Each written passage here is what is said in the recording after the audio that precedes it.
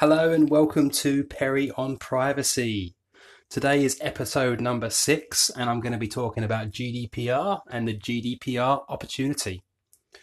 So May 25th we have GDPR going into effect, and I still get many questions from people.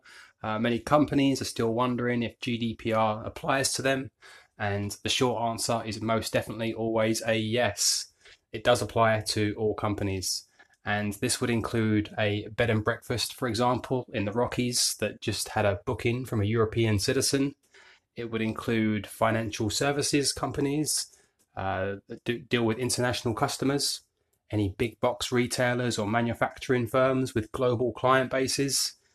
These must also adhere to the GDPR requirements or face heavy penalties. So GDPR is not your typical compliance package. Sure, it may look like some other regulations like HIPAA, but it also contains some important mainstays of European privacy. And this is where the opportunity comes in, because this offers companies a chance not only to become compliant, but to also address the desires of the European customer base. Companies that embrace the European view of privacy can establish a greater degree of trust with a valuable customer base and begin to build that trust and brand loyalty that leads to long-standing customer loyalty.